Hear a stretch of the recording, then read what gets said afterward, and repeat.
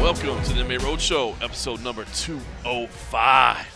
My name is John Morgan. Is that it? Coffee is in the house. 205 is it? Is that it? That's it? That's it? Come on, man. That's strong. 205 consecutive weeks of mixed martial arts discussion coming at you. John Morgan Cold Coffee at the spiritual birthplace of the MMA Roadshow, Buffalo Wild Wings at Warm Springs and Durango. It's a classic spot.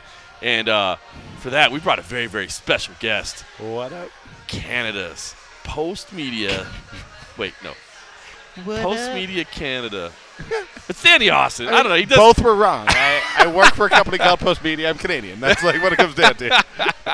Danny Austin, you know him. You love him. Friend of the Road Show, Danny Austin. It has been a long day, fellas. It has been a long one. We always sit down and do this on a Thursday night. It's a little later on a Thursday night than we might like to do it, but a busy day, man. A lot going on. We'll get into all of it. And just to kind of frame it up, basically we had UFC 235, open workouts today, scrums as well. So the top 6 fighters were there. We got to do all that. This is on the heels of Media Day yesterday. And then the folks at One Championship, very wisely, I might add. I mean, this is smart, man. They put together a Media Day, and it, right here in Las Vegas, it was at Extreme Couture.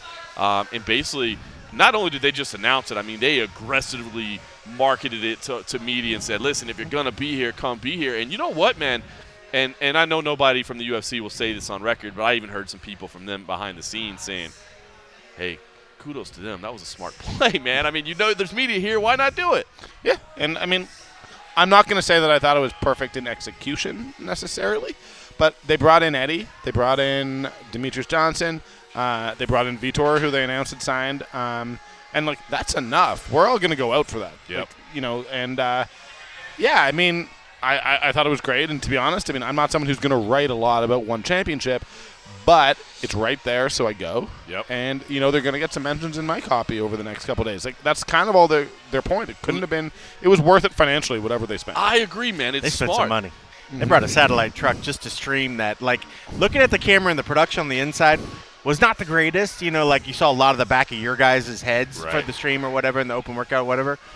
But they put some money out for this. Still pretty impressive. The setup they built in Extreme Couture, I mean, that is not a big gym, and they came in there and decked it out. So, all right, we'll get to all that in a second. Pipe and draping and everything. I do want to say, yeah, I know, the first thing I noticed when I pulled up was the satellite truck. I thought that was amazing. Yeah. So I want to get to One Championship because I, you know, as you said, some things they could have improved on, but some things that were good, and I want to get to that because, in fact, I think we're going to spend more time talking about it than I originally anticipated talking about because it did feel like a lot of those guys, you know, the leash was off, so to speak, and they were speaking their mind. Once they got to the scrums. Once they got to the scrums, yeah. In front of it, it was a different story. But so I do want to talk about that. But I guess let's start with UFC 235 because it is a big card, no question about it. I will say our traffic as a whole isn't just crushing it. I mean, but it is a big card. I mean, first of all, it's a quality card, top to bottom. I think maybe at the top it's suffering only because people aren't giving Anthony Smith a chance. And I guess that's understandable. I mean, John Jones, arguably the greatest of all time. Anthony Smith, the somewhat unheralded contender. If you're a hardcore fan, you've seen him. You've watched his rise. He's been around forever. Listeners of the MMA Roadshow will definitely know we've got a history with Anthony Smith. I mean, it's amazing to see this guy. Likeable guy. Likable guy. So, I think that's probably part of it. I guess we got to get to the picograms, and we'll get to that in a second. But let's just talk about the matchup itself. Danny, I mean, you get to pick and choose a little bit of what you cover, when you cover, because obviously you're tied up with hockey coverage. You're tied up with Canadian football coverage. So it's not like you're on the road every single week. So you got to pick and choose a little bit. So this matchup, does it capture your attention? What is it? Is it about the GOAT being back in action? Is it about this potential huge underdog story? Give me your take on it. I mean, it's largely the GOAT being back in action, but I mean, it's one of the things that I was really wrestling with because when I told people, I'm coming to Vegas for this card, John Jones is fighting, I will be honest that a lot of my sort of casual MMA fans who are, it's anecdotal, I don't know if it's the best barometer, but they admitted that they didn't know who Anthony Smith was. Right. And at first I was thinking like that was a negative, and then I looked at myself and I was like, what are we doing here? We're complaining that there's too many champion versus champion matchups, and then we have a legit guy who has earned his title shot, and maybe who cares if no one else knows about him? Right. This is the right fight to make at the right time, and I believe Anthony Smith is the guy who should be getting this title shot right now. And so, I mean, I'm thrilled to be here. I think it's a great matchup. Do I give him much of a chance? I mean, I give him as much of a chance as everyone's got a chance in a fight, and I do respect what he's done recently. But, I mean, having John Jones' name on it certainly helps. But in both this case and the welterweight fight, I believe that it's guys who have earned their shot, and maybe they're not huge names yet, but that may be the way I want MMA to work. There's something to be said for that, man, because, this super fight phenomenon that I guess Conor McGregor started, and I hate to, I mean, of course the big fights are big. We were saying last week how amazing if we'd have finally been able to get GSP and Anderson Silva, how that would have been. But now, super fight, it's being thrown around too loosely. Guys are winning one fight, defending their title once, and they want to move up a division. And I get it, man. I understand. Who doesn't want that image of the belt on each shoulder? It's a cool image. It's a cool image, and I'm sure it gives you options. If there's a really good number one contender in one division and a not so good number one contender in the other division, take the not so good one, I would think. The problem is when that's not what's happening, right? And I think that's where legitimately, I mean, like if you look at bantamweight, and we all know Marlon is the next. Right. It should be next. Should be next. And now we're sitting here being like, well, are we holding up that division? I mean, what's for a rematch between TJ? Like, that's where I think that it's frustrated people. Yep. So when we just have John Jones, who for all of the frustrations we've all had with him over the years, is just being like, no, I'll fight the next guy. It's probably not going to be the biggest payday based on points on pay-per-view that I've ever had, but I'm going to fight him because he deserves it. And from a sporting perspective, I'm going to do the right thing, which I do believe he had a choice. I mean, of course. And he did it, and I respect him for it. And I'm happy we have this card based on that. I think you make it is a great point. This is the right fight to make, even if it's not the biggest fight to make. And that's rewarding. That's refreshing to see. They're making the fight that should be made. And I like the fact, first of all, John Jones, how great has he been this week? I mean, just night and day versus last time around. Heckled you today before we went to the open workouts. You're right. You heard this, fuck Morgan, or fuck you, Morgan, and then said I was something else "Who like said Morgan. that?" And I assumed it was another journalist that had just left the Wolfgang Pucks was heading towards the thing, and then we turned around and, of course, it's John Jones. No, that's the light you. heavyweight champion of the world saying F you, John Morgan. I was like, yeah. But with a smile. With a smile, and he's like, I'm kidding. Yeah, he's cracking jokes. Yeah. How about at Media Day yesterday when he stays late? I mean, everybody's gone. He's the last guy in there. That's probably why he did it too. One-on-ones, doing everything. That's not. He's like, I'm gonna give an hour.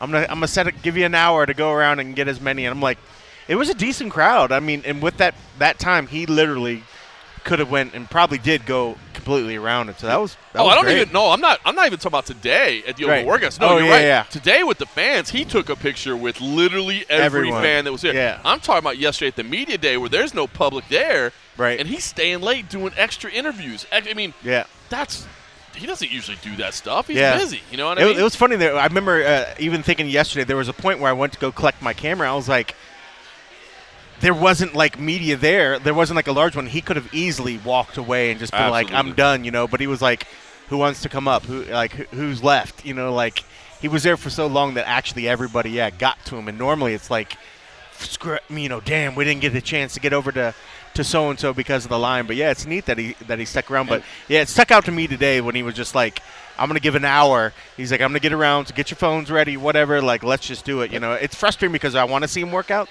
I want to see, but it's like, but he doesn't work out. He never works out. He used to, but he used to, but now it's just like, But it's like we want to see how it looks. I thought he might today because he's been in such a good mood. You know what I mean? I think he usually doesn't because I just think he's kind of over it.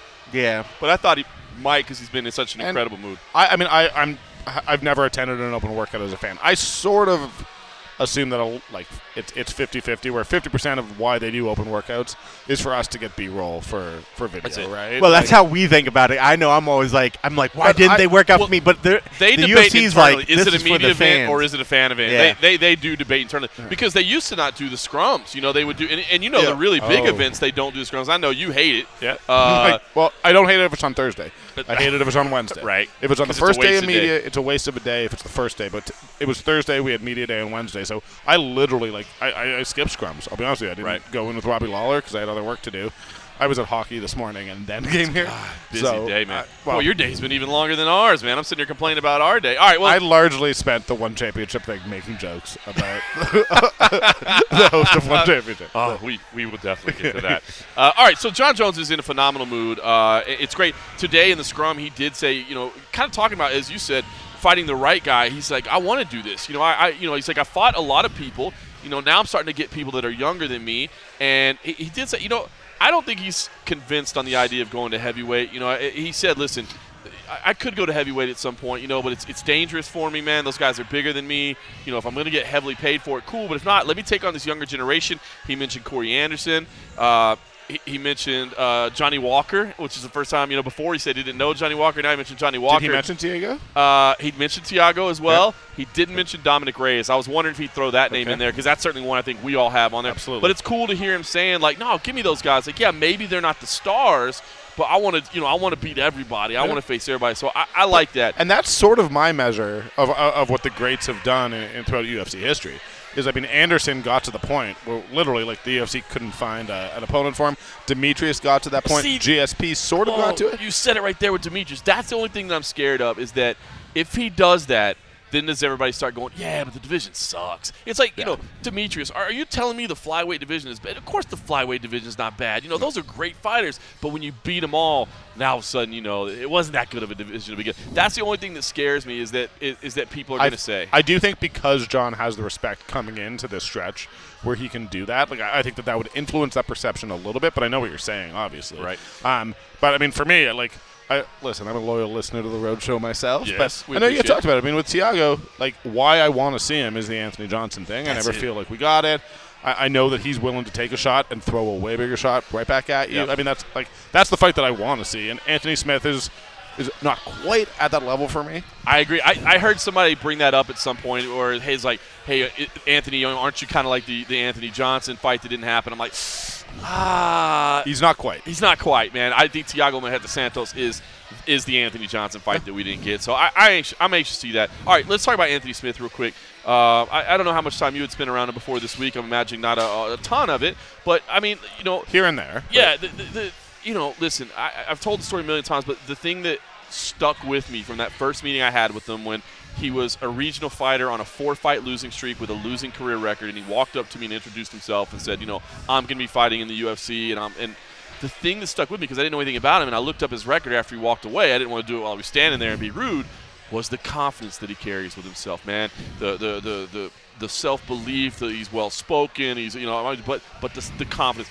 You can sense real confidence, real self-belief versus a guy trying to hype himself up. And this dude carries real self-belief. And I don't know, man. I sense it when I'm around him. I think it's part of what makes him a compelling interview, because he knows what we're saying and isn't particularly mad at the media for writing him off and addresses us specifically. I mean, you never feel – I mean, I know Oscar was fully open. He was like, I'm picking John in this fight. Right. To Anthony Smith, because Anthony was like, I wish the media would just say, I am picking John Jones instead of everyone's picking. So Oscar was like, okay, I'm picking John Jones. Let's go. And they had a great interview and all that. I like that he seems like a real person. B, he has that confidence. And genuinely, I mean, there are certain cliches that when certain guys say it, you're like, okay, no, I believe you. And when he's like, look, if I focus too much on John Jones, I'm not going to fight my fight. And he was like, the only way I win this fight is if I fight my fight. And he was like, and I believe that my fight can beat John Jones. Bro, you're so right. I think of, like, the number of times I saw people fighting Chris Cyborg that would, like, well, it's just a woman in there. It's just, I'm not fighting a cyborg. I'm fighting. And you're like, you are so just telling yourself that right now. Like, and the minute she hits you, you're going to change your mind. But you're right. And it's funny. I was talking to Mark Montoya's coach, Factory X head coach. Man, what a phenomenal dude that. He got an underrated crew there. I think he's starting to get a lot more love, but a phenomenal coach. But he said the same thing. He came and talked to me, and I said, he mentioned the fact that, that kind of that mantra that they can't fight, John Jones. They just got to fight a body, not the legend of John Jones. And I even said, well, listen, I mean, I'm picking John, of course, and he said, he's like, how can you not pick John? I get it. You know what I mean? He's like, I get why you pick John Jones. I get why you pick George St. Pierre. I get why you pick Demetrius Johnson. These are the greatest, and I get it. He's like, but, we're not going to fade. And I believe that Anthony Smith is going to go in there and at least make a dogfight out of this. And I do think, I mean, John said a couple times, he's like, and I don't know if it's true, so I'm just sort of paraphrasing here, but he said, like, Anthony Smith has more fights than anyone I've ever fought. He's like, this is the most experienced guy I've ever fought. Right. And I do think the fact that, like, Anthony Smith has been dragged through the mud. I mean, the Ozdemir fight, he got beat up. Yeah. But we know that he can fight through, and I'm not saying that's going to result in a win, but, like, there are reasons to say, like, Anthony Smith's not going to go in there and get embarrassed. I agree. And you know what? The guy, when he hits, it hurts. I mean, we know that. And you're right. I mean, there's being around him this week and the level of, like, I don't want to say nonchalantness. I don't know what the word is, but the fact that he genuinely, as you said, seems okay with what people are saying. He seems okay that he's the underdog.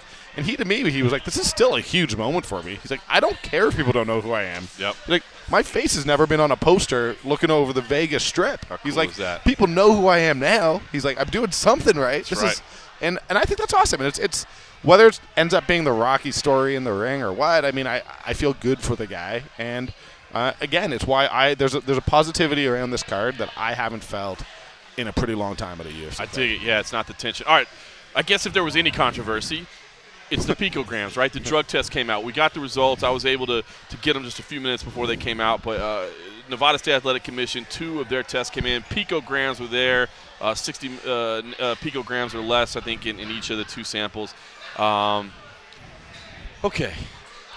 I'll be honest. When I heard it, it sucks, but it didn't cause me alarm. I mean, I guess it's kind of the expected result, right? I expected. I was not shocked at all. When I saw it, I was like, isn't that what they've been feeding us the whole time? But is that I guess that you. It would have been more thing if we didn't see it. We didn't see it, and then post fight, there was something that popped up. Then I think people were like, okay, that's fishy.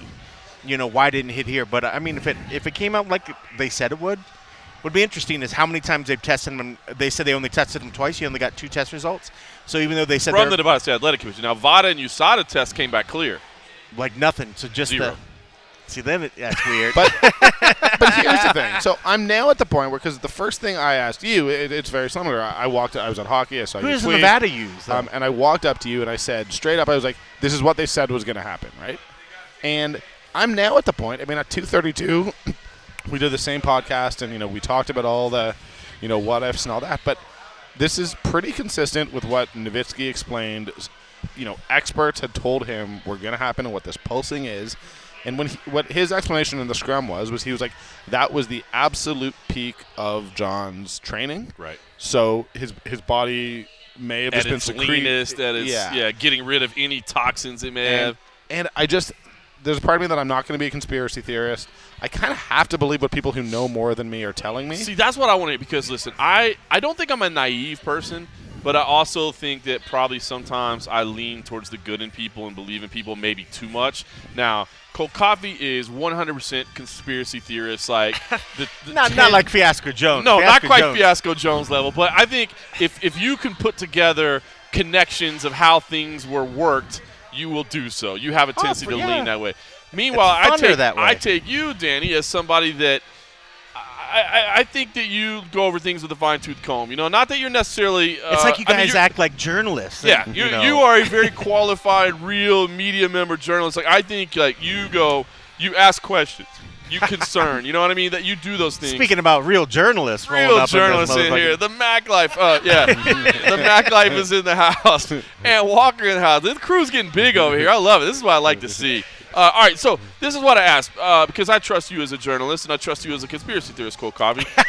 I appreciate that. Is this a dangerous attitude that we're now becoming accepting and okay with it? So I have talked to, like, several, I mean, not doctors, but people who do research into health science. Not health science. I don't know what I'm talking about, but you know what I mean. Like, right. People in medical sciences. And when I got back from 232, and what they all said is they were like, the long-term metabolite thing is the point here. And they're like, if there are no medium or short-term metabolites, at some point, like, if for 2 years it's been the same long-term metabolite and it's this small, like, there's no evidence to suggest anything else. And it's so tough because we all want to be like, zero tolerance, this and that. But if this really is what it is, and it's why I asked today, I said, is this an across-the-board, like, double jeopardy situation where if you tested once, you cannot get punished for it again. And Nowitzki said, yes, every single thing. If you test positive once, you cannot be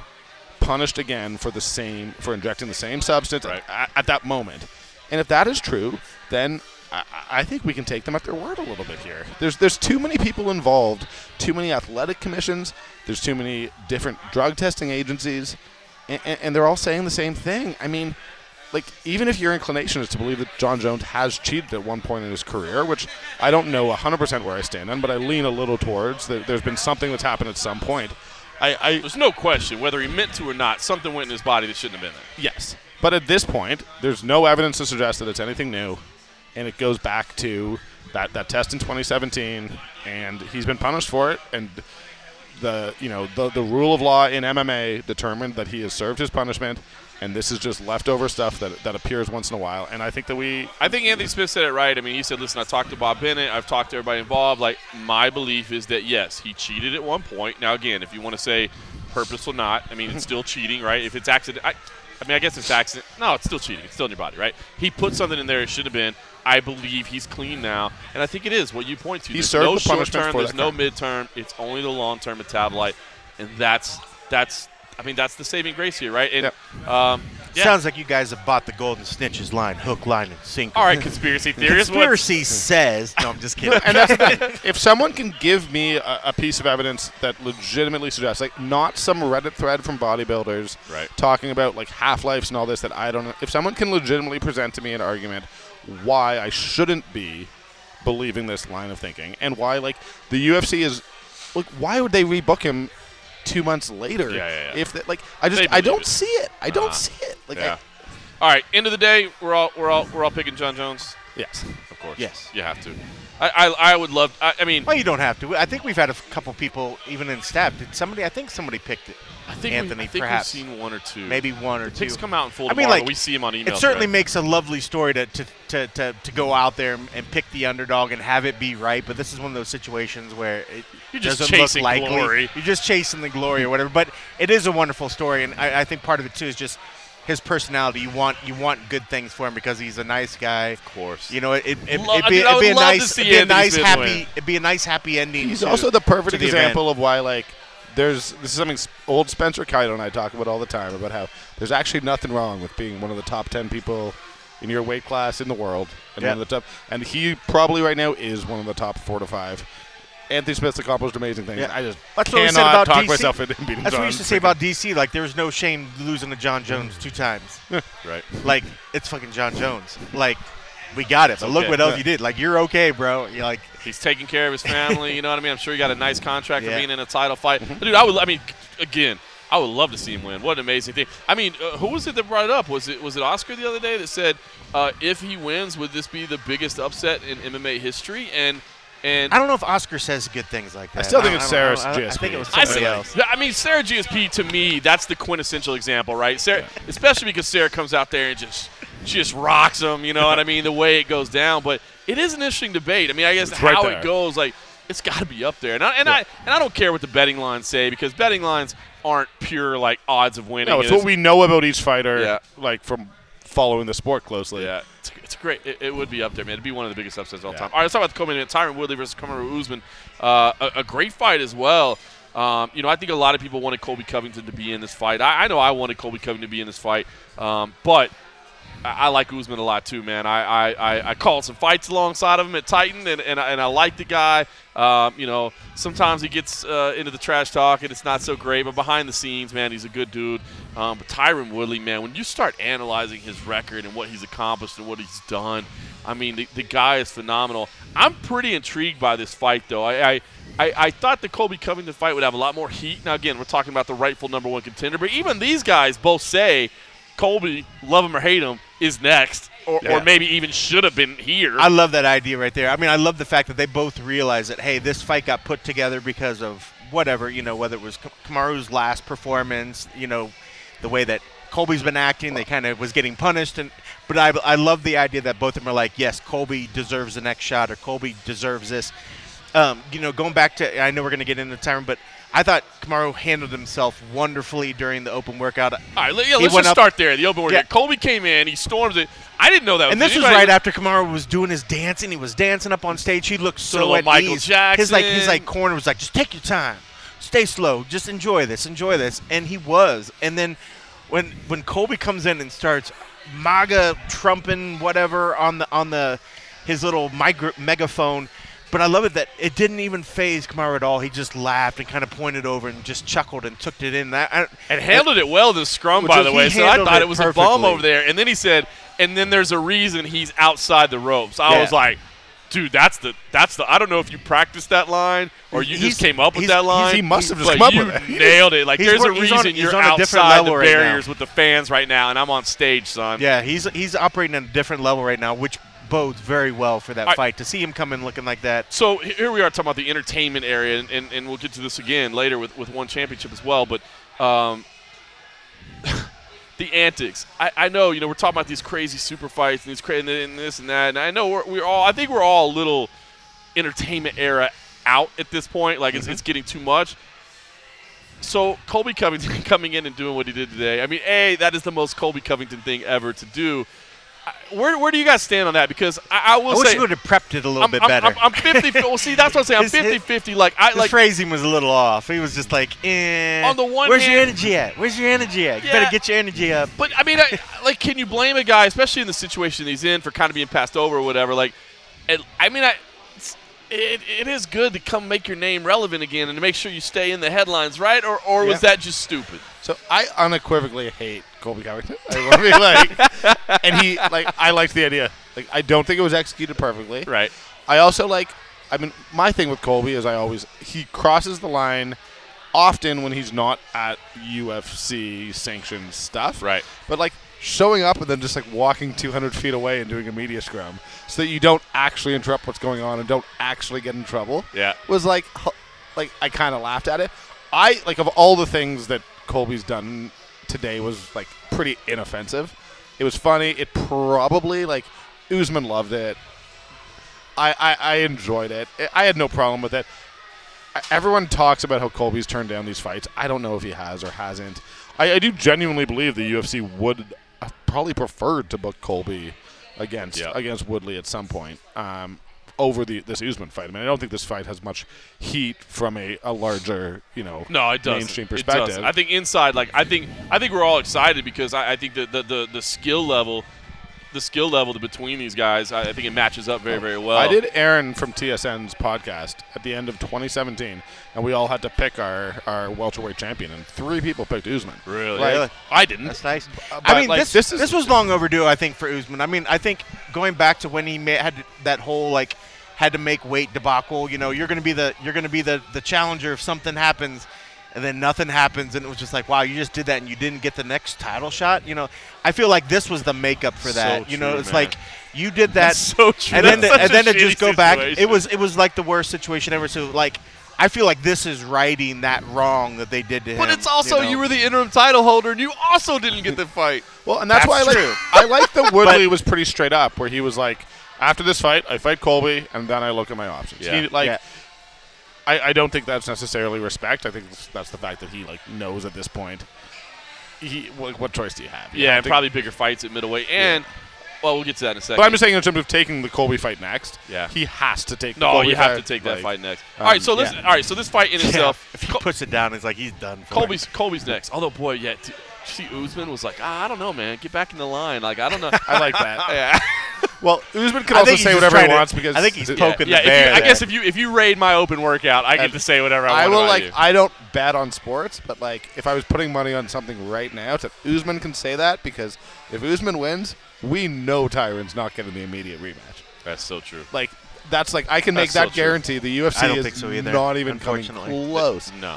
They don't love Tyron. They don't love Tyron. They don't love Tyron. They'll be happy to not have him as their champion in that division. So true. All right, the fight. I mean, I know we're not hardcore fight breakdown pickers, but I mean, do you guys feel convinced one way or other on this, or do you feel it's a 50-50 fight? I don't feel like I've seen enough of Usman to really. I mean, I've watched all the fights that we've watched, but it's just hard to pick against Tyron at this point because he is like he's such a game planner. He's so meticulous in what he does. Let's be honest, he doesn't take huge risks. Right. And I just don't know. Like, I haven't had to see Usman fight a fighter of that caliber. Even the RDA fight last time around. I mean, RDA's on the tail end. I think we'd all agree of his prime. So for me, it's just, I mean, I've seen Woodley fight higher level fighters and succeed than I have Usman. Yeah. So that's not a knock on Usman's skill set. I just don't have the confidence in his skill set that I do in Woodley. That's it, man. I think that Usman has the tools it would take. I mean, I guess maybe the best way to beat Tyron would be just come lay him out. You know what I mean? Come lay him out quick. You know, with some striking. But to be able to stand up to his wrestling, you know, Usman's gonna be able to do that. To be able to set a pace for over 25 minutes, he's gonna be able to do that. He's relentless. But yeah, man, Tyron. When you really look at his body of work and you look at the people he's beat and how he's beat them, that counter overhand comes fast, man. Oof. I think the wrestling's going to be interesting, though. I think a lot of people want to immediately negate that, but I think his work that he's done recently, I would think, with Askren is going to push him back up on another level. It's not just like Tyron going to his typical corners or his typical camp. I mean, I really think he really put in the effort to step it up because I think he realized this is one where he needs to make sure that his wrestling's on point. I think I still just don't think, when I look at them, too, I think because of that body of work right there, I'm going to push his wrestling over Usman. I think he has enough to kind of help control the pace a little bit. And I think he's a better overall striker. I think he has crisper hands. But, I mean, Usman does have great hands. I mean, he has a lot of power, but he tends to rely a lot on that wrestling side to kind of give him the chance to set that up. I don't think he's going to get that opportunity. He doesn't have that one-hitter quitter like Tyron does. No, I mean, got good he grinds him down, he tires him, and then those strikes do that much more damage because he's already worn his opponent down. But he's going to have a guy now that Tyron is so strong, and especially the early 2 or 3 rounds. I mean, like, you're going to have a hard time grinding out. He's got to tire himself down before you really start to impose. And I think at that point, you know, Kamaru's going to be feeling on his own as well. And I think with the striking difference, I don't know. I'm intrigued by this fight. I am intrigued, and I think Kamaru's a good dude too. I mean, he's a great guy. I think he would do well. He gets a bum rap sometimes. He's a good dude. He does. I mean, guy's always been super nice to me, and I mean, he's always given good interviews. I mean, he's better done when his he's part, not trash talking. Like he's a cool guy. Right? If you didn't hear his scrum today, though, go check out his scrum today. He was on point. Yeah, I need to go back and listen. I didn't listen. He made a point where, and the one thing that I will discount is this idea that he doesn't have the one thing that he's great at to beat Tyron Woodley.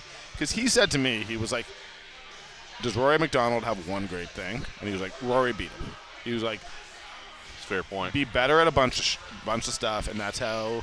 It's hard. Rory's got fucking hard leaps and bounds, and that's what he will wear pre-broken people nose out. Rory. Yeah. I mean, I think might very well be welterweight champion at this point. So true, man. Right? Like that changed things for him. It changed things. I mean, he can't get punched in the face. His soul bled out. Get punched in the face. His soul bled out with that one. All right, let's talk about Ben Askren. We kind of touched on him there. First of all, again, if you want to see a fun scrum today, go check out the Tyron Woodley and Ben Askren scrum. Just the visual of it, the whole entertainment value of it. It was hilarious. But man, Ben Askren, has he become the star of this event or what? I mean, what a breath of fresh air! Oh my God! From the on-sale press conference to this week, media day to open workouts. Man, he has been great, and I'm enjoying having Ben Askren around. Yeah. He reminds me, like, this is, I mean, I didn't wrestle in high school, but, like, he reminds me of the guy, like, you're playing basketball with in high school who, like, talks a bunch of trash and you want to beat him so bad, but you just can't because he's better than you at basketball. Right. And, like, Ben Askren, like, but it's not serious trash. It's, like, the trash that's just meant to annoy you. Yeah. Like, he makes fun of your socks. Like, you know what I mean? Like, and, like, he totally would make so good, dude. Like, none of it is hurtful, and it's all funny, and he says all of it with a smile on his face. I will say this. Okay, so again, we're kind of talking about the purity of the sport versus. Okay, we get it. This is not a pure sport. It is about entertainment value too. But I've said it a million times, and I'll say it again. Like, I loved Conor McGregor in the beginning. When he was funny. Yeah, when he was funny, when he was quick-witted. When he got to the I'm a gangster stuff, I'm like, I don't need that. Yeah. You know what I mean? Like, I love the quick wit and the sharp talk. Like, that's fun. That's what Askren. He doesn't cuss. So you don't have to worry about bleeping things out. You know what I mean? It's not race. It's not religion. It's not anything. Like, it's just good-natured. And as you said, it's like frustrating trash talk because you're like, I like, ah! And he's like probably right because he can beat everybody. I genuinely have enjoyed it because it's not actually trash talk. It's like good-natured ribbing. Right. That's it. Very Canadian. I wish our Canadian fighters were as good as he is. But sorry about that. Hey, I was just having a little fun. And he's genuinely we always talk about guys seeming like they're having fun.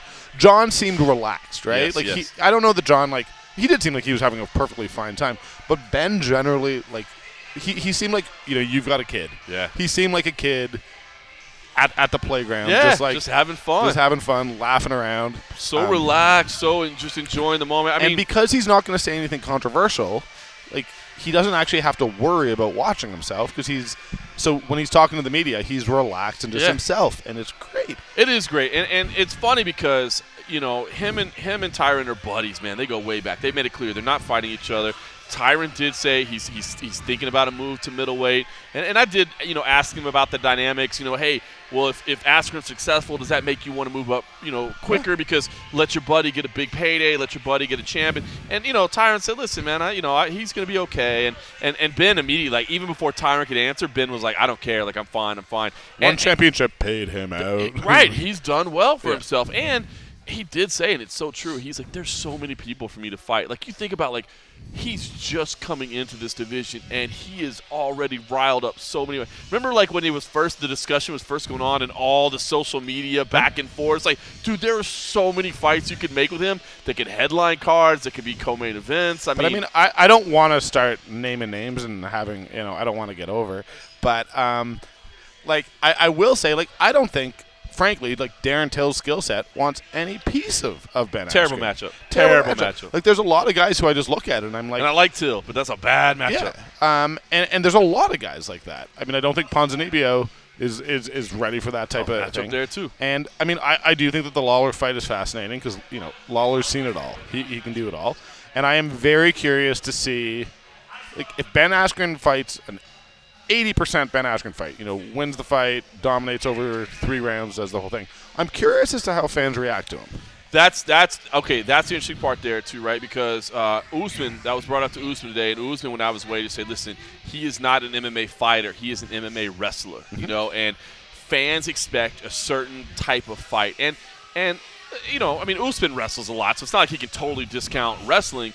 But he said, yes, but you've got to strike a little bit. And I think that is true. You've got – yes, it doesn't have to be rock'em sock'em robots every time. Listen, I think fans started to love Damian Maia more in the latter stages of his career than the beginning when he basically, said, I'm done throwing punches. I'm only doing jiu-jitsu from now on, So I think, there is, there is room for a specialist. But I do agree that if one fight, 2 fight, 3 fights happen – and what you're doing is essentially taking someone down and holding them down, the fans are going to turn on. And it must have been, was it New York last year? I'm trying to think. They brought Askren after he was signed. It was when Dana White still had him blocked on Twitter, the whole thing, to a scrum. Yeah. And what he said was it may take a minute, but what I make fans realize is that I make guys quit because they just can't get up. They just give up, and they're like, dude, just choke me out. Yeah, and he was like, and people will find that interesting. And I'm that's great for a hardcore audience that watches one. Yeah. I will be curious to see how it goes over when you have a super charismatic, fun guy who you love outside of the octagon who maybe fans in the ring or in the arena are going to boo. Yeah. I don't know if they're going to boo in Vegas, but they're going to boo in some other places. We'll see. Boy, I'll tell you what, man, it will be interesting. What if Robbie Lawler catches him once or twice, and every time he catches him once or twice, a stunned Askren shoots forward, takes him down, and holds him down. The fans will turn on him quick. And especially because it's Robbie Lawler. Yeah, and I'm not trying to discount Ben Askren, man. Like I said, it's been amazing, and he's incredibly effective. You don't get to 18 over your career without having degrees. And it's not like he doesn't know how to strike, but he just happens to be really, really, really good There's at a wrestling. reason why people said, he's the one guy who, we're not entirely sure how George St. Pierre would beat. That's right. Because his wrestling's that good. But it will be interesting because, fans, especially fans with a couple cocktails in them, they want to see some striking. And we know the UFC, if he does that, let's say he wins, the fans are showering down boos. I'm sorry, they're not giving you Darren Till next. They're not letting you wreck a star with a boring fight. It's so true. So it's a booking issue as well. So, yeah, I don't know where it goes. Yeah, we can't let you just snooze through our entire division. Yeah. Boy, that's true. All right, I did end up picking Askren in this fight. I don't know. Do you have to make picks anywhere, Danny? Do you do a column? I've never had to make picks, but I pick Askren. I'd pick Askren as well. What'd you do, Cole Coffee? I did, Askren. No, I'm comfortable making 2018 MMA Junkie Picks champion, Cole Coffee. I'm heavily, my greatness is heavily weighing down at the bottom of the pick list this year. But I did go Askren on this one. All right. For sure. All right, listen, rounding out the main card, Tisha Torres versus Weili Zhang. I like this fight a lot. I know that Zhang, the Chinese fighter, may not be familiar to a lot of people. They may be surprised this fight is even on the main card, but she can bang, and Tisha Torres is phenomenal as well. Meanwhile, Cody Garbrandt and Pedro Munoz, a key fight for both those guys. Listen, Pedro Munoz is just a super nice guy. Yeah. Meanwhile, Cody Garbrandt, I mean, it has been funny, the exchange between the two. But, Danny, tell us, because you had a pretty extensive conversation, you said, with Cody Garbrandt, or at least an extensive observation anyway. It was literally not a conversation. But it just seems like it just seems to me like he's in a good place. Like, those TJ Dillashaw fights, man, I just don't think he was in a good – I mean, I'm not trying to take away from TJ. I'm not saying that. What I'm saying is I feel like the pressure and the intensity just got to Cody in a bad way. And, I mean, I'll just say it. I always thought that it was a mistake. I don't know why Cody Garbrandt got an immediate rematch. He hadn't actually defended the title. It was a mistake. It was a mistake for him to take that fight. He should have gone, worked on improving his game for a year and then gone for it. I never understood it. But, yeah, so I'm at Media Day, and for those who don't know, I mean, look, there are a lot of people who inexplicably want one-on-ones when they're on camera. And then there are a lot of people who, I mean, I know with you guys, like, I generally try to give you your time. But, there are people when time's running short, if they're doing their thing, you can toss the mic in and just get answers. And then there are other guys, and Chuck Mindenhall is one of them. We write, we don't do video, and so he was talking to Cody, and he asked Cody about, getting over the fight and how hard it was, which was the question that I was literally waiting to ask. Right. So I just threw my mic in there. Why make him answer it again? Exactly. And he went on for 4.5 minutes, uninterrupted, talked about absolutely everything, and all of it was, genuine. It was about his kid. And honestly, the best quote that I got all of Media Day was he said, after the first TJ fight, he walked into the back and he thought, all right, I lost once. I'm going to have the career of George St. Pierre. And then after the second loss, he went into the back and he went, all right, I'm going to have the career of Daniel Cormier. And I was amazing. Like, wow. That is amazing. But he was still going after 4.5 minutes, and time was running short on our availability. So without asking a question, I just left. I got 4.5 minutes of someone else's question, and I was like, this is a story I'm writing tomorrow, and I put no effort into that. I'll tell you, I'm intrigued by both of these fights as well. Cody Garbrandt, as you said, man, he's a phenomenal fighter. He's put on some phenomenal displays. Did not look good against TJ Dillashaw. As you said, I agree. I think he took a mistake taking that fight again. I think the UFC made a weird decision by booking it. I think I know the folks at WME and everybody were super high on Cody Garbrandt and wanted him to be the guy. I think they needed LA, right? Yeah. I don't think if that card had not been early August in LA, I don't think that they booked it. Meanwhile, Pedro Munoz is a phenomenal fighter as well, flown under the radar, but has fought some top guys and flies under the radar because he's not one of these trash talkers. He's not going to go at it. I mean, those guys have been, in the build-up, they've been complimenting each other's clothes and their style. Let's go back to what we just said. Part of why I think it's marketable is because it's been funny. Not trash talking has been as marketable as anything else because they've made us laugh. I agree. I love that fight, and I love Tisha Torres versus Weili Zhang. Tisha Torres was Tisha's last fight, Joanna. Ooh, good question. Was it? Yeah, it was. God, that's been a while, man. I didn't realize it had been that long. She didn't even get crushed in that fight. She lost, but it wasn't a bad loss. No, but Zhang, super tough. Zhang is legit. I know. Legit. This whole main card is ridiculous. As I said, our traffic has been okay this week. I mean, I use that just as a gauge of interest. You know what I mean? And so our traffic has been okay. I don't think it's necessarily reflected necessarily kind of the quality of this card, top to bottom. But we'll see. I think there'll be some results. Quickly, because we could spend we could just break down every fight in this card. I mean, it's that good of a card. Zabit Magomedsharipov versus Jeremy Stephens. Dude, amazing fight. How about their stare down? You know, Zabit, normally the very, like, just whatever kind of guy. I thought just reading the body language there, I thought Zabit kind of stood over him and was like, yep, yeah, they let's got go, nose man. to nose, like, practically. We're going to go at it. And you know Jeremy Stevens is going to bang. I love that fight. You got to love that. Misha Serkinov, I know as a Canadian here, I mean, you got to talk to him a little bit. I want you to share a little bit of the story because Misha Serkinov versus Johnny Walker. Of course, Johnny Walker is the hot ticket right now. That's the guy everybody's talking about.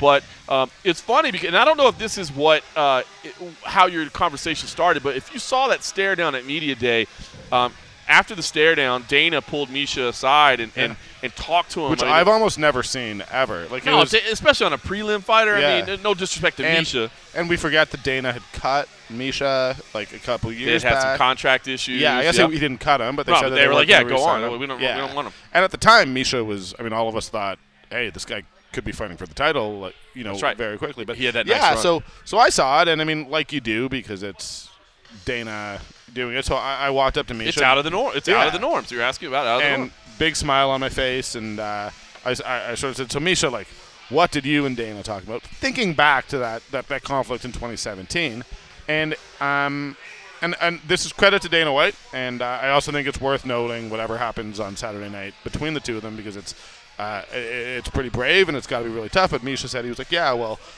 Dana had heard that my wife has breast cancer, and he just pulled me aside to just kind of, wish us the best and tell us that if there's anything the UFC can do and what have you. And he was like, honestly, man, like, your boss knowing what's going on with you and, like, taking the time to really let you know. And he was like, that was the only chance we were going to have to talk. It wasn't meant to be public. Right. And so I obviously immediately sort of switched the interview up and we talked. And, I mean, Misha's going through some shit right now. I mean, that's the most painful thing. And they've been together for a long, long time.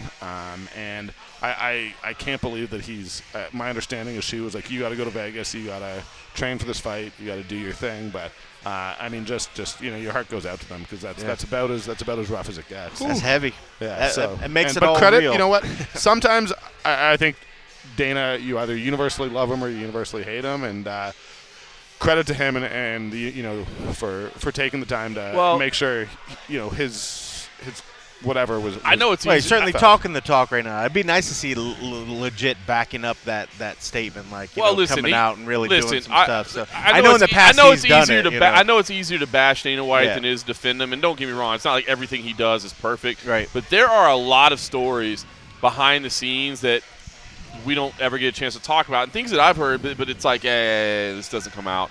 But like he's done some things like out of his pocket, paid for. And on this one, I think it's universally good. That's also like, or at least get somebody to the right doctor. Dude, you could never talk to that.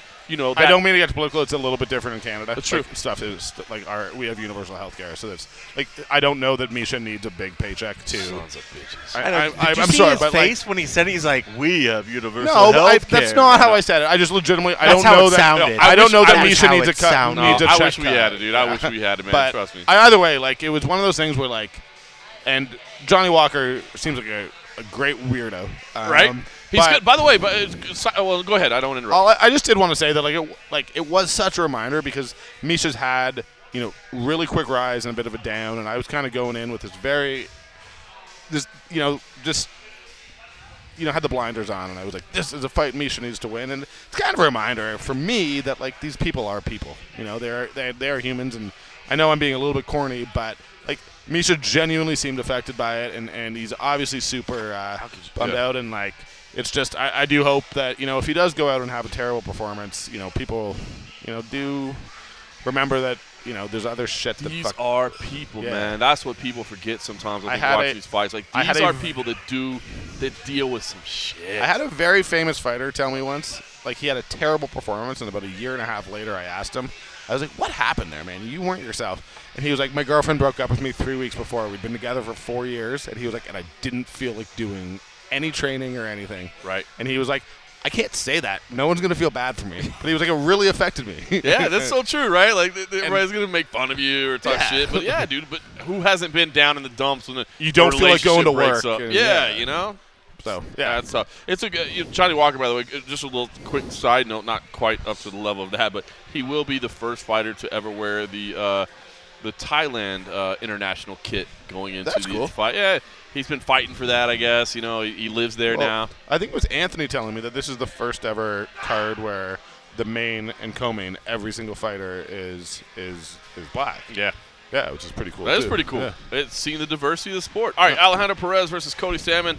By the way, I love this fight. I like both these guys. Alejandro Perez has been one of my favorites. Maybe it's because my wife's from Mexico and my kids have Mexican. I don't know, but I like Alejandro especially because he's trying to learn English so bad, and he's like insisting on doing interviews in English, which I respect. And I can tell he gets a little nervous and he gets a little scared. But damn it, man, I just love somebody that'll do that. So I love that. This is a good fight. A guy, by the way, that's I believe undefeated in his last 7 or 8 in the UFC. I mean, that's incredible. Not getting any respect whatsoever. But Cody, of course, fell victim to that nasty Aljamain Sterling submission, but he's got some skills as well. Prelims, I should say, open up with Mickey Gall versus Diego Sanchez. I'm torn on this fight too. I mean, how do you not love Mickey Gall, dude, with all the swagger? The way, I mean, his path through the UFC has been incredible. But then Diego, you're talking about, tough one, man, and Diego embracing his weirdness, and I love the weirdness of Diego Sanchez. He is legend. I know none of us are fashion writers or whatever. No. Please describe his outfit. I did contemplate what color socks I was going to wear with my shoes today. Khaki shorts, limited or whatever. Yeah. What describe that outfit that he wore yesterday? I don't think it was a bandana. I think it was like a head tie. Oh, yeah. He had the do-rag on. It was solid. Was it a full do-rag? I don't know. I thought it was maybe like a shirt he used and just wrapped it up like a headband or something. And he had a backpack, as far as I could tell. He looked like, yeah. I was just so focused on his face because he was like huffing and puffing and doing his thing. I love Diego, man. He's a fucking character. Now I don't even pay attention to his clothes. I just want to see what his face is. My only thing I say this every time Diego gets in is, I hope it's not sad. I know, yeah. And I think this could be an interesting fight. I mean, I think not cutting weight is good for him. Yep. So we'll see. Honestly, I'm genuinely interested. Like Mickey Gall's had a weird path. Absolutely. But I don't think he's a bad fighter. I just think he needs time to develop. And he wanted this fight too. He wanted this fight. Yeah, okay. Mickey wanted this fight. Fight pass prelims: Charles Byrd, Edmund Shabazian, Macy Chiasson versus Gina Mazzani, Hannah Seifers versus Polyana Viana. I guess I was gonna say. I mean, the ones that stick out to me. Of course, there's a couple, but Gina Mazzani, she lives and trains here in Vegas, so seeing her fight against Macy, who's dropping down to 135, interesting. Hannah Seifers, one of the most interesting human beings in terms of just how they look. I mean, just timid, like almost scared, and then all of a sudden they start banging. I mean, that's great. But Polyana Viana, I mean, the story of her, just destroying the mugger in Brazil, and then now coming to the fight, interesting there. Edmund Shabazian with the Edmund Taverdian protege there. I did think this cool. Edmund Shabazian, I was kind of joking with him because he fought in the Contender Series in the Tough Gym, right? Then his UFC debut was on the Tough Finale at the Palms.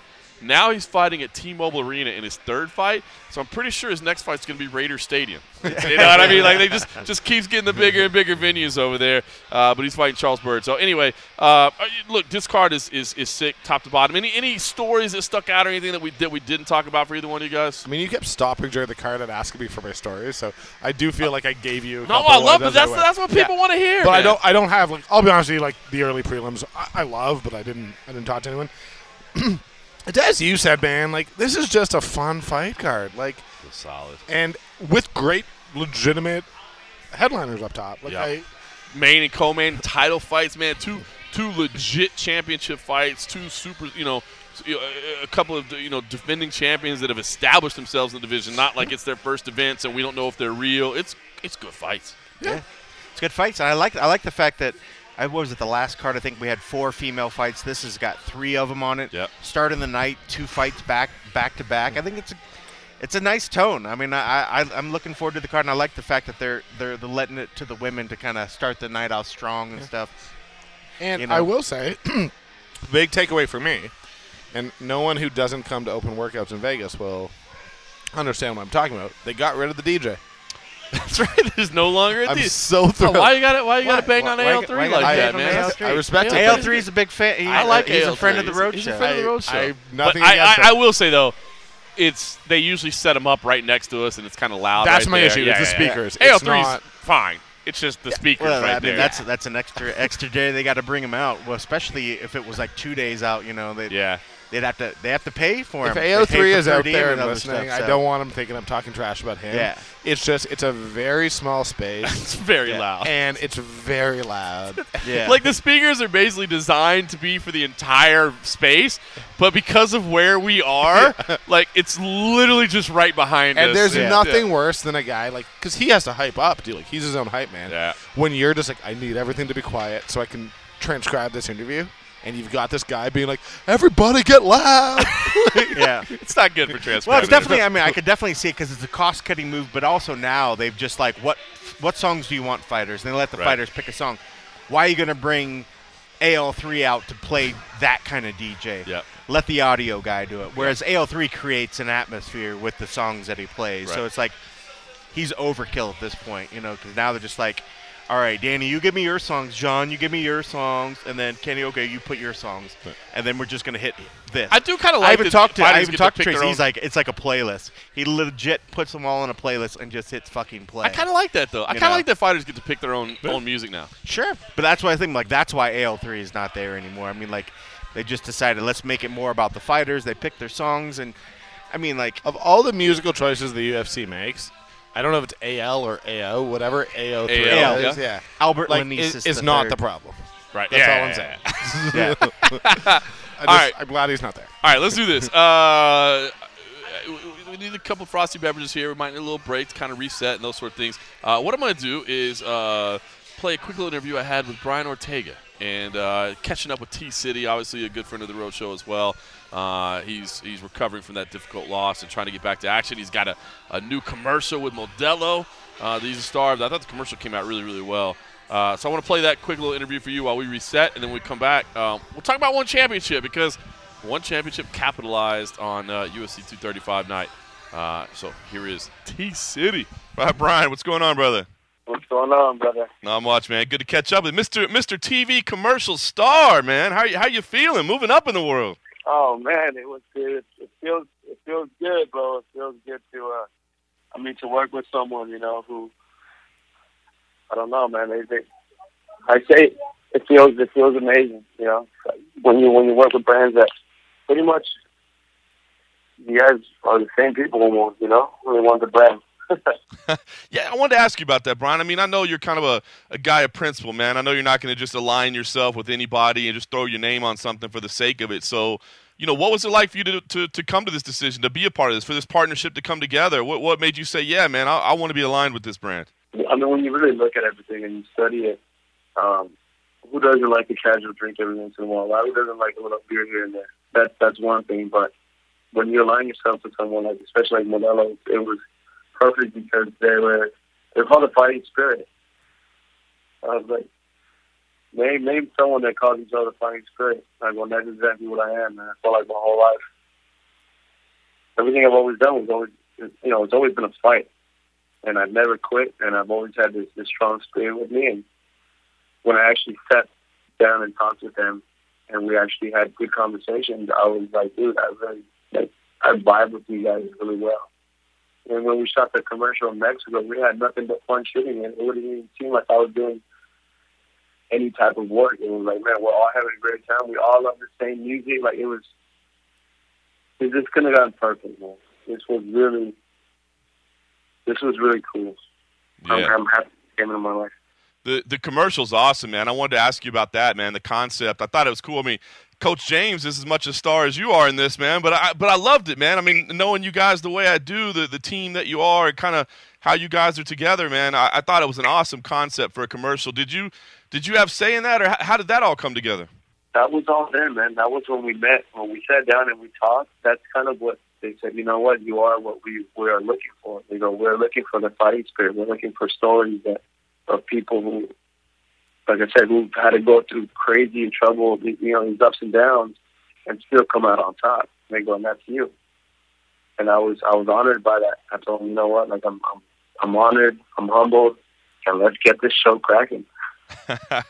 Yeah, I wonder about that. It's so cool because, man, I feel like right now you're getting as much attention, as much love, as much respect as ever. And of course, you're coming off a loss. But, I mean, you're getting tweeted by Halle Berry. You're in a commercial right here. I mean, has that been interesting for you to process, to know? I mean, I doubt you wanted to lose. I mean, everybody wants to win every fight, but you're getting as much respect now as you ever did. What has that experience been like for you? I feel like I've been blessed, because there's a lot of people who, like you said, man, they take a loss in their career, and a lot of people really, the fans, they tend to forget about you, and they tend to, it just tends to be a rough patch in a lot of fighters' lives. But for me, I left it all in there, I left it all in that cage. There was not one ounce I did not have one reserve on me. I threw it all out, and I gave my fans. I literally cut my heart open, and I gave it to you guys. And I feel like everyone respected me for that. They loved me for that. And that's something that I never, like I said, it was my first loss, but if there was a way I was going to lose, I'm happy with that way. Mm. How long did it take you to get to that position? I mean, obviously, I saw you briefly afterwards, and I could tell you were disappointed. But as you said, man, it was a hell of a fight. Everybody was just buzzing after that, talking about what two warriors you guys were. I mean, were you able to realize that right away? That it was positive, or were there down moments? I mean, how long did it take you to get to that realization? No, man, it was bad for a little bit. I'll be honest. I didn't watch the fight till I want to say maybe like a month. I was just kind of just sad that things didn't work out my way, but I knew that wasn't me that night, and I was just frustrated and upset at the fact that even given like, okay, you have heart, you have a chin, but that still wasn't me though. I'm glad that the people know that about me, but that's not the Brian Ortega that could have been in there that night, especially when, like I said, my nose broke and my hand broke. It just did not work out for me well that night. And I was upset, and then there's people close to me in my circle that I thought that were in my circle. That I said I went through a lot of changing things, especially with the team. A lot of people turning their back on me and saying these things that I never thought people would say. So I spent a month kind of just hiding out a little bit and kind of going through my surgeries, right? I had my nose surgery, I had my hand surgery, I had to just fix everything up. Finally, I said, you know what? Let me get this right. I go, let me look at the fight, let me study. It's time to really face reality here. Let's go. Let's move forward. And once I did, I saw the fight for the first time. I was not upset. I said, you know what? I did better than I thought I did in my head.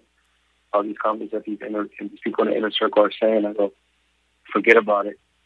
I go, we gotta get rid of these people already. And I don't know, man. I feel like God used this time to help me clean out house. Help me clean the house out.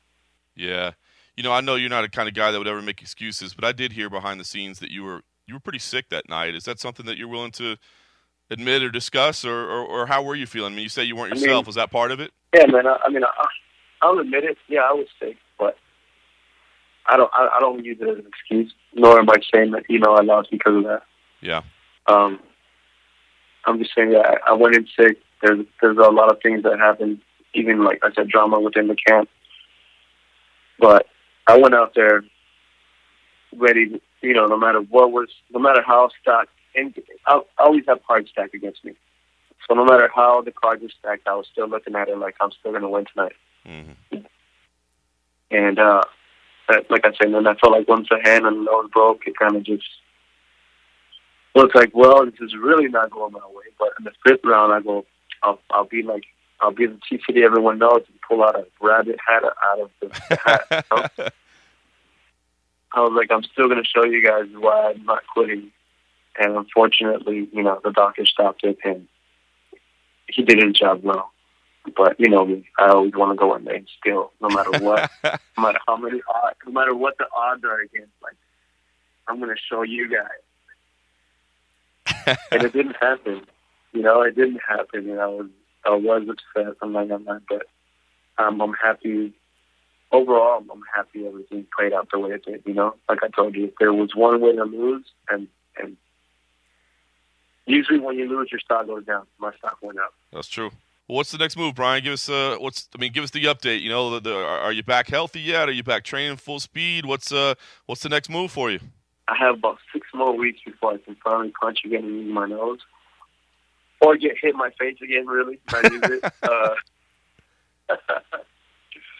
But I don't know, man. I'm looking at this division and I'm seeing Max move up. I don't know if he's going to come back down, especially if he becomes successful. Yep. I have no idea what that situation yet. He's got a great fight in front of him. I'm a fan of both of them, actually, in that fight.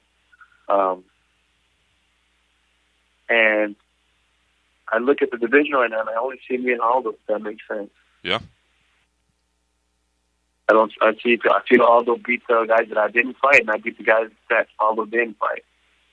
And I feel like together we kind of beat the whole division. And he's coming off a good 2-fight win streak, and I'm coming off which is my first loss, and like you said, not in a bad way. And we're at the top. So if Max decides to stay, we might make it for the belt. And if he comes back down, then we'll fight each other to fight Max again. I love it, man. That makes sense to me. I love it. All right, man. Well, if that perfect world, give us an idea. When would that happen? Whether it be for the belt, whether it be #1 contender, perfect world, when does that happen? When do you think you're good enough to go? Let's make it LA Staples Center in the summer. I like it. Even better. Call the location and everything. Everything. Let's do it.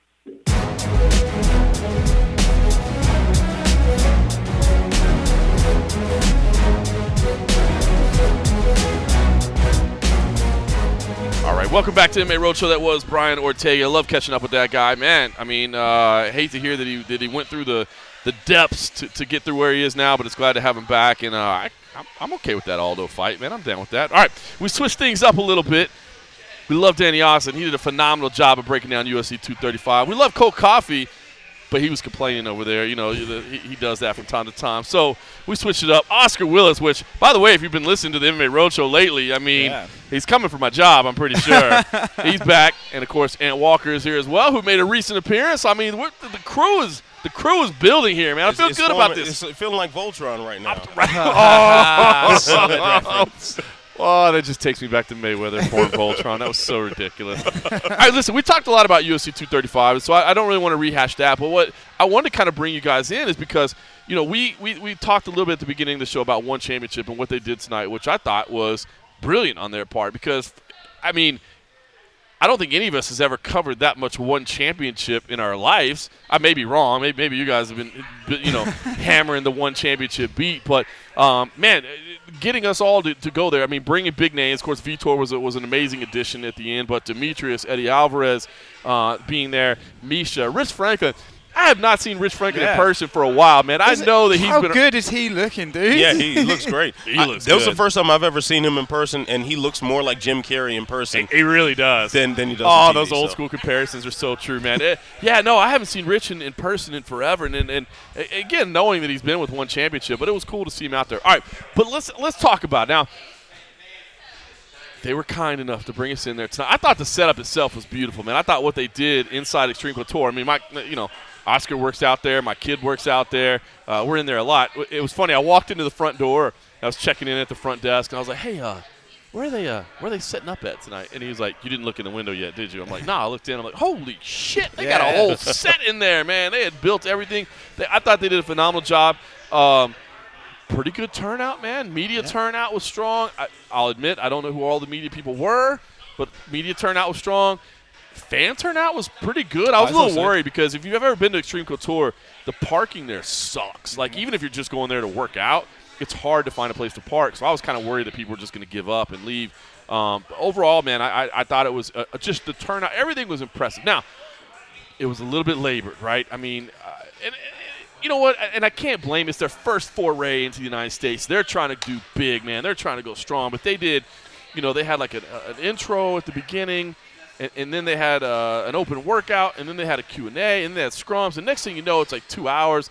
I mean, you know, hey, my kid was there, and, you know, my kid loves fighting. He wanted to, you know, see some open workouts, take some pictures. But, you know, next thing you know, you're a fan, and you've been there for 2 hours, and it's kind of the evening time, and it kind of drug on a little bit. So, I don't know. I just want to kind of get your guys' impressions overall because I thought this thing was a really positive thing, and I thought it was brilliant. Like, honestly, I think I was talking to Danny earlier today. Like, I don't see why, like, for instance, the UFC is going to Atlanta, right? The Lima brothers train in Atlanta. Like, why not just do a gym day there and bring some of your Bellator fighters? Like, a bunch of people are going to be there for the UFC. Hell with it, man. Had no shame. Just piggyback. I mean, maybe it looks like a chicken kind of move or a cheap kind of move, but dude, if it gets you the results you want, like, I think you should do it. So I thought the move was good. I thought the execution maybe could have been better. Did you do the LA one also? I didn't do the LA one. Okay, we didn't. I didn't do that one either. You didn't do it either? No, okay. I considered it, but I didn't want to take the time off from my day job. Okay, so what did you guys give me your impressions of tonight? I do think it was a good move. I mean, if you are in the mixed martial arts business and you are not the UFC, you have to piggyback off the UFC. No matter what, like it or not, they are the brand standard. They are the ones who set the tone for the sport itself. So when there's a big event in town and you've got some fighters that you think can bring a little electricity to your brand, you just got to go ahead and do it. You got to do it while those people are there.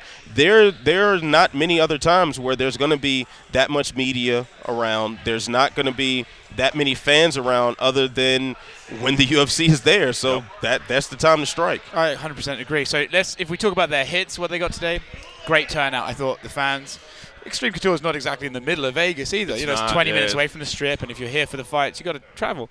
I thought they had a great turnout, far more than I was expecting.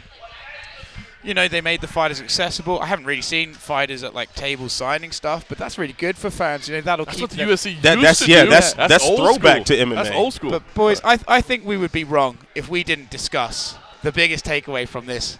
The MC was the most enthusiastic man to have ever lived on this planet. And I'm so sorry that I can't remember his name because he's their broadcaster. He works with Chevello, and I'm so sorry that I can't remember his name. Right. But yes, he loves his job. My goodness. Dude, have you guys seen the Schmo? Yeah. Okay. The Schmo is a guy that used to work for USA Today Sports at some point. I think he's on his own now.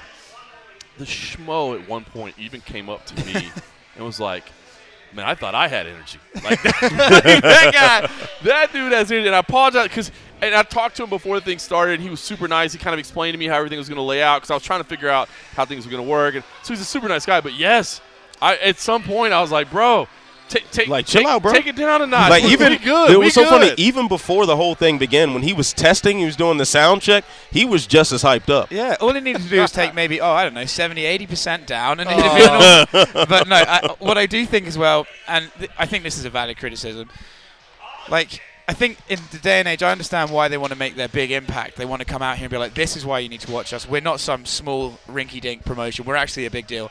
But I don't really understand the value in standing up there and being like, we are the biggest MMA promotion in Asia. We are seen by 4.7 billion people worldwide. You know what it is? It's interesting, right? Because I've been fortunate enough to go over Asia a lot of times, and you do realize, like, a Western company trying to do business in the East doesn't always work.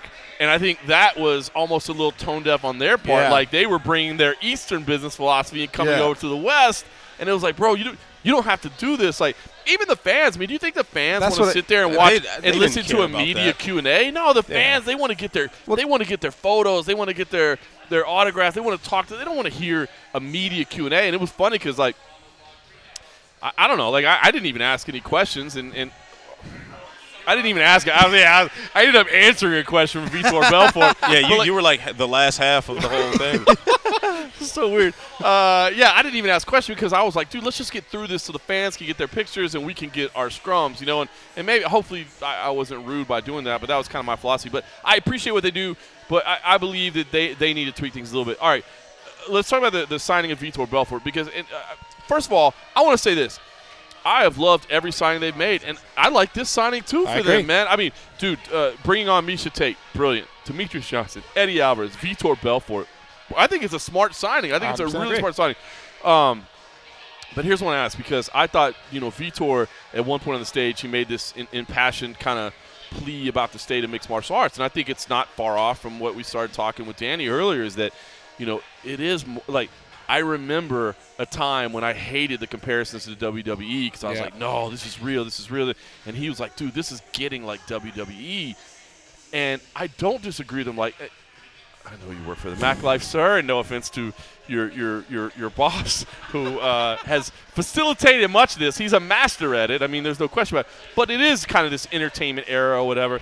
But here's what I find interesting. So, Vitor's like, dude, we got to get away from this. We got to get away from this. And I agree with that to a point, but at the same time, your boss has generated a lot of money and a lot of pay-per-views, and I just wonder, like, is that philosophy, like, well-guided, or is it silly to be like, dude, we can't get away from this? Well, 2 words, value proposition. the 2 most important words, and I'm still trying to figure out what it means. I think there is a middle ground to be had. You need to go to Harvard Business School, sir. I know. I mean, Harvard Business School built one championship, apparently. One thing for sure, I mean, Vitor is going to Vitor. He's still very much himself and just as happy to be Vitor and the young lion or the old dinosaur, whichever nickname he's going by right now. But I think there is definitely a middle ground to be had. No matter what, no matter how much we want to talk about martial arts as a respect culture, as something to breed discipline and honor in people, which it definitely does, but we're still talking about sports entertainment. Yeah. And a lot of times respect isn't entertaining to people. Well, you also Cold Coffee chiming in. Mitch Chilson is the gentleman's name, by the way. So thank you very much. Kudos to you, Mitch Chilson. You did a phenomenal job. But you can tone it down just a touch. But no, you're right. I think you're dead. And I'll let you come. But I think you're dead on. There's a middle ground, right? There's somewhere in between. There's 100% a middle ground, but it's also like what behavior gets rewarded. And that's what amplifies it, right? If I behave like this and this is my reward, I'll behave like that even more next time, right? And that's, it's funny. Vitor says about it's becoming WWE on the same day Colby shows up with his megaphone, his title. Which Fair. I have to be like, yeah. Which we all said we didn't necessarily hate. But hey, we understand how necessary it was for him to do that. What you do gets rewarded, right? And then you give positive feedback to that, and that's what it's. I think in the scrum, Vitor said something pretty good where we kind of pushed him on that a little bit. And he said, listen, I'm not saying that, that you can't have a Conor McGregor, but you can only have one Conor McGregor. I agree with that. You don't have to. And it does kind of remind me of like the Chael Sonnen era where, everybody started trying to mimic Chael Sonnen, and now I feel like it's everybody trying to mimic Conor McGregor. And I think what he says, right. So if that's the philosophy, I think I'm okay with that. Like, not like if you have a Conor McGregor, then go full Conor McGregor. But don't tell everybody else to go full Conor McGregor. Also, I will say this about, like, Vitor had a point like, we want to get back to the days of honor and stuff like that. But then a part of this entertainment era is also like the weird matchups they do, and then he's pitching a boxing match with Roy Jones Jr. Like, okay, it's not the same as like there's still respect in that, but it's like, well, it's all hand in hand, right? You create the entertainment era because people are talking shit, and then to capitalize off that, you go, well, what's this matchup and this match going to look like?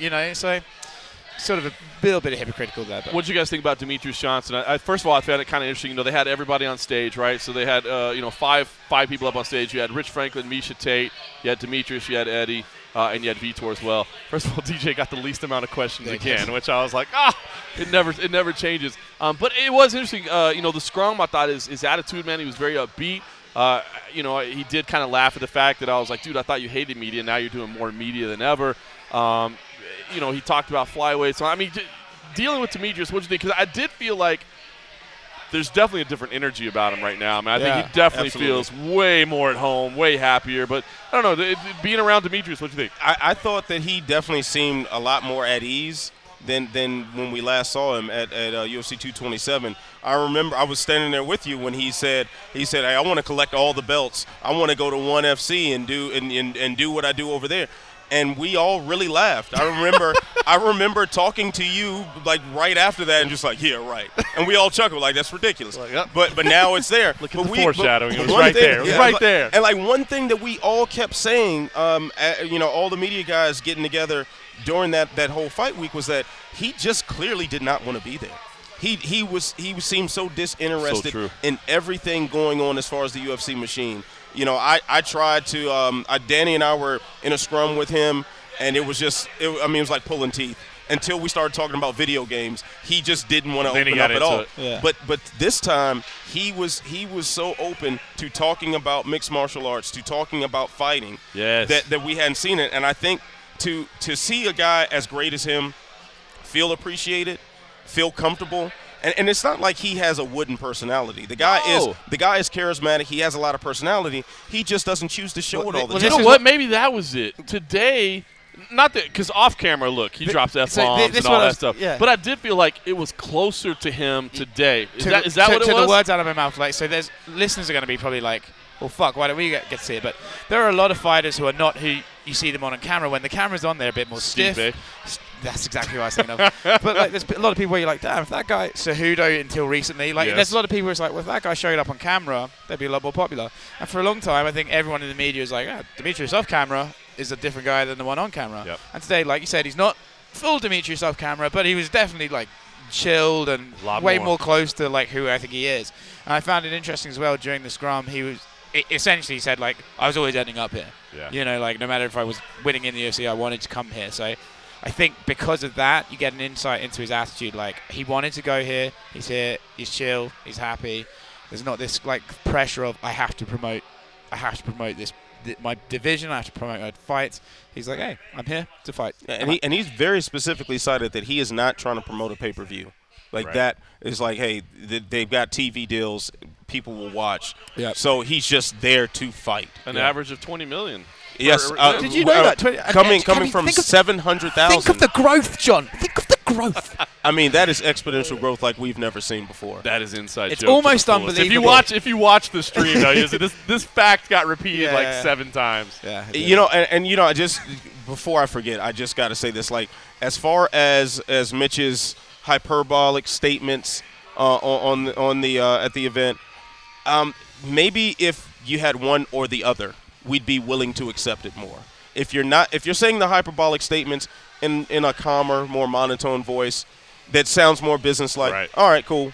But if you're just saying, you know, fun stuff, but it's not all these outrageous claims, but you say it in an outrageous way, we'll accept it. But you can't have both. But if you didn't have both, then you wouldn't have had the fun facts that he popped out with while they were working out halfway through. If you knew the facts, you would have won a T-shirt. I knew the facts, but, you know, since I had a credential on, I was like, all right, I'll let the fans keep the T-shirts. All right, here's so at the end of the day, they made it pretty clear that they're going to try to host events here in the United States, right? I mean, Rich Franklin hinted at it. I mean, they're doing this BR Live app.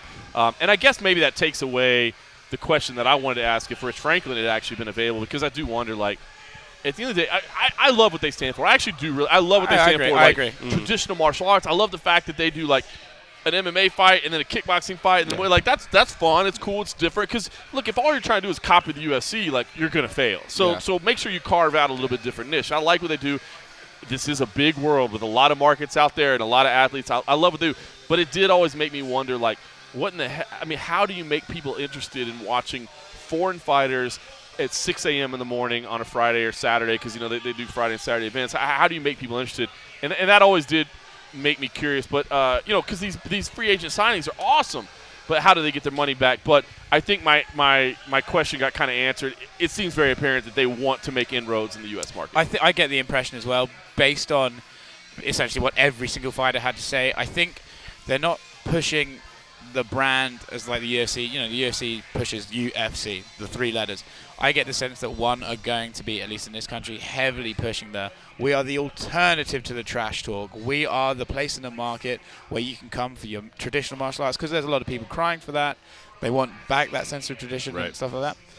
Whether those people end up parting with their money is a different story, but I think one is going to push the narrative of we are the alternative.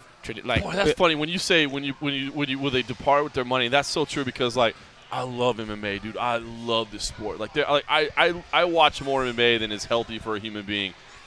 But man, if I had to push out my money for it, man, you kind of like those grudge matches, right? You get a little more selective then. Like, you care less about the sporting integrity a lot of times when that money's on the line, because we just, no matter what, we want to see some weird shit. And it's just something about human beings. We got to see some weird, some crazy shit. But I one phrase that came to mind, or one saying that came to mind at that press conference while Oscar was talking, he said, I think Vitor Belfort said that mixed martial arts is a family sport. And in reality, no, it is not. It is not. But if that's the direction that you're going in, I mean, that is sort of a niche market that you might have some success. I'm not even saying that that's going to remotely come close to the level of success that the UFC has had.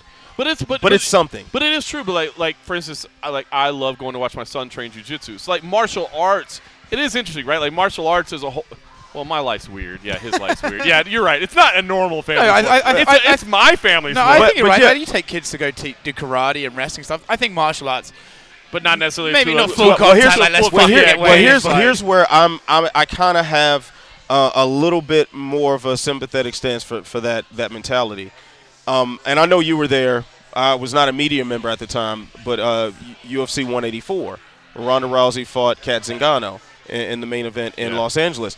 I have never seen so many young kids at a fight, specifically young girls. Absolutely. And, at the weigh-ins, how many phenomenon. girls were there in their gis? Yeah, the Ronda phenomenon was amazing. Exactly. So if you have the right names there is at least some sort of way that you can rope in younger fans. You can rope in people as a family. Of course, the sport itself is very brutal, and that's going to turn off certain families right off the bat. But if you've got a family that's not quite the Brady Bunch, maybe, just maybe, you can get their eyeballs. All right, that's the Morgan family. All right, last thing I want to ask you guys about Eddie Alvarez, because I feel like we saw Eddie Alvarez unhinged today. Well, unhinged sounds like crazy. That's not what I meant.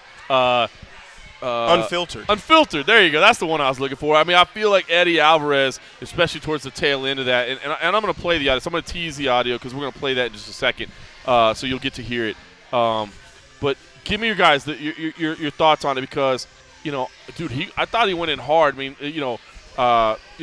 addressing the Tony Ferguson situation, which look, I'm looking forward to this press conference tomorrow, which we're going to get to see, Holloway and Poirier. But like, I definitely plan on asking Dana, and I don't expect to get the greatest answer in a press conference. But I mean, I can't wait for Holloway and Poirier. Like, that fight is sick. Can't wait. But how the hell are we having an interim title fight without Tony Ferguson, or a title fight of any kind without Tony Ferguson? But I also understand Tony Ferguson's point of view. Like, I was already the interim champ, and now you want me to fight for the interim title again? Like, you're not even calling this a title defense. Like, I got to go fight for it again. And I thought Eddie Alvarez, addressed that situation perfectly. And then he talked about, he's like, hey, listen, man, there's billions being made. You got to share some of this with us. And just address a lot of things. So listen, like, things are shifting. And I think when he said things are shifting, it didn't just mean things are shifting to one. Yeah, no. I thought what he meant is things are shifting in terms of fighters realizing that, look, I have value as a fighter, as a person, as a commodity, and I need to test it on the open market. So, I don't know. I want to hear what you guys thought, because I thought, it was, only 6-7 minutes, but Eddie was fired up. Eddie Alvarez is echoing some things that I think we've all kind of been saying for a little while now. One thing I've been saying for a minute now, Conor McGregor is an agent of change. Since he came around, people are talking back. They are demanding more of a cut, and this is just the continuation of that. Yep. Yeah, this is just continuing down that path. Like, these guys are not. They're seeing, okay, this organization sold for $4.2 billion. I think the final estimation was $5 billion once the Fertitta sold their remaining stake back. So you've got billions of dollars being transacted on their backs. Somebody is going to be upset. Somebody wants a cut of it, and this is it. At some point, there's the day of reckoning. It can't continue forever. Yeah, but the way it has. I think Eddie Alvarez is right. There is a shift in the mindset. I don't know if that necessarily translates to a shift in the behavior of the fighters, because, like, how many times has their union been started or nearly started? Like, they won't even sign their Project Spearhead cards. But it starts somewhere. Of course, it starts somewhere. But when I heard the figure of the sale, the 4.2 billion figure, I thought, well, surely to God, fighters are going to be furious now. They're going to demand more, and they sort of did, and then they pull back. And it happens. And I think Eddie Alvarez is right. There's a shift in mentality, but so far, a lot of people have reached out to Juan and him to be like, oh, they pay us more there. I don't see many people saying, I want out of the UFC because I can get more money elsewhere. It's tough. It's a tough thing. So I think there's it'll happen eventually, but I think we're a way away. We might be a way away, but it has to start somewhere. The sport is so young. Yeah. I mean, we're what, on the 25th year of the UFC, or 26th year of the UFC. Like, things will change at some point, but it has to start somewhere. I think when we look back on this era, we're going to see that this is an era of metamorphosis. This is not going to be the UFC that we recognize. Yeah, well, I think this is 10 years from now. This is like an era of overcorrection, right? So they paid a lot of money to buy this company.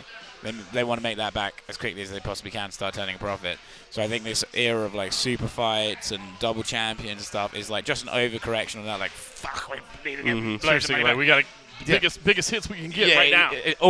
Like everything they book now is like short-term thinking. Like that's why Darren Till and Israel get title shots so fast. Like it's all short-term thinking. To build stars, make money back. So I think in about 5 years it'll sort of taper off, and then like fans will start getting bored of it. Like, you know, if you get like 10 double champions in 2 years or something, fans are going to be like, well, fuck double champions, and then it's going to start going back to create.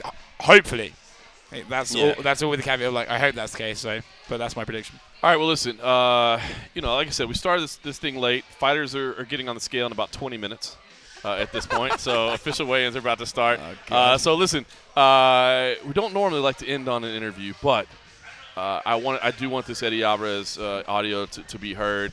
But Cold Coffee is going to start killing people in here in a second because he's got to edit this thing after it's done, and we don't want that to happen. So what we're going to do is say that, hey, if you want to listen to Eddie Alvarez and hear him come a little bit unhinged, but maybe drop some truth. He says, listen, man, people need to start listening, then stay tuned for another few minutes. If not, then either way, we appreciate it, and thanks for listening. Eddie, we can't help but ask. You're not looking at quite 155 these days. you're looking pretty big right now, man. Do you know what you're walking around at? And is it going to be? I mean, are you packing on muscle right now? No, so it's hydrated weigh-in. So you guys are used to seeing me kind of thinned out, but we're 5 weeks away from a fight. This is my normal. It's kind of normally what I look like walking around. You guys are used to seeing me the week of the fight, where I'm cutting water and doing all that. So no, this is my normal. It's my normal walk around. You know, I'm a meaty dude, and when I'm walking around, I can get as high as 191, something like that. But right now, in the mornings, about 78, 79. What's the experience been like for you? I know you haven't actually competed yet, but you know, you've certainly been a part of this organization quite a bit already. So what's the experience been like for you? I have, and I've already went over and visited twice. I went to the Singapore live show. I went to I visited Tokyo. And that was a huge homecoming and welcoming because I fought in Tokyo in 2006. 2006, damn. So I fought in this arena that we're about to fight in for the Grand Prix. I fought there 13 years ago, my first time I ever been to Tokyo. They handed me $11,000 cash, and I was happy as can be. So we've came a long way. I'm excited. How are you? What's the excitement level of potentially fighting Shinya Aoki again? Because you guys have a rivalry, obviously dating back to Dream. It is. I have trouble talking about that because I personally don't feel like he's gonna win against Edward Fulliong. I think it's a good style matchup for Edward, and he's already beaten him. So I don't want to speak about someone who is not going to be champion, or I don't feel is going to be champion. So if he's champion, then we can talk. But for right now, he's just a contender, and I want to keep my eye on Timothy, my next opponent, and not on contenders. My eyes on the belt. You fought for other brands before, but I wonder, when you say you fight for the UFC, like that's the big brand, everybody knows it. When you say you fight for Bellator, when you say you fight for one championship, you might have to explain it a little bit. Is that tough or frustrating for you, a guy with your experience level, to maybe have to explain to people where you're at? No, because this has been my journey throughout the whole thing. I'm a guy who fought for Dream. Dream wasn't the most popular place. I fought for Bellator. Wasn't the most popular place when I started there. I was never concerned about the stage that I fought on. I just wanted to put on good fights and have whatever fans, my hardcore fans who understood fighting, that they knew I dumped my heart and soul into it, that they would follow me no matter what stage. Didn't matter what the 3 letters were. If I was fighting on a stage, that they would tune in and watch me. So I don't expect any different of behavior me going to one championship. A real fan of fighting will follow a fighter anywhere, and I believe that, and we've already proven it. How many fighters have reached out to you just seeing the move you've made, especially with the timing of what's happening in the lightweight division in the UFC? Not just me, but to one championship alone? Yep. Hundreds. You guys are gonna.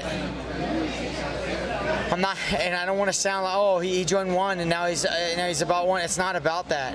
there's a serious shift going on, and no one's allowed to talk about this shift, and let's keep it quiet, and hey, what do you think I can get here, and how much you think I can get.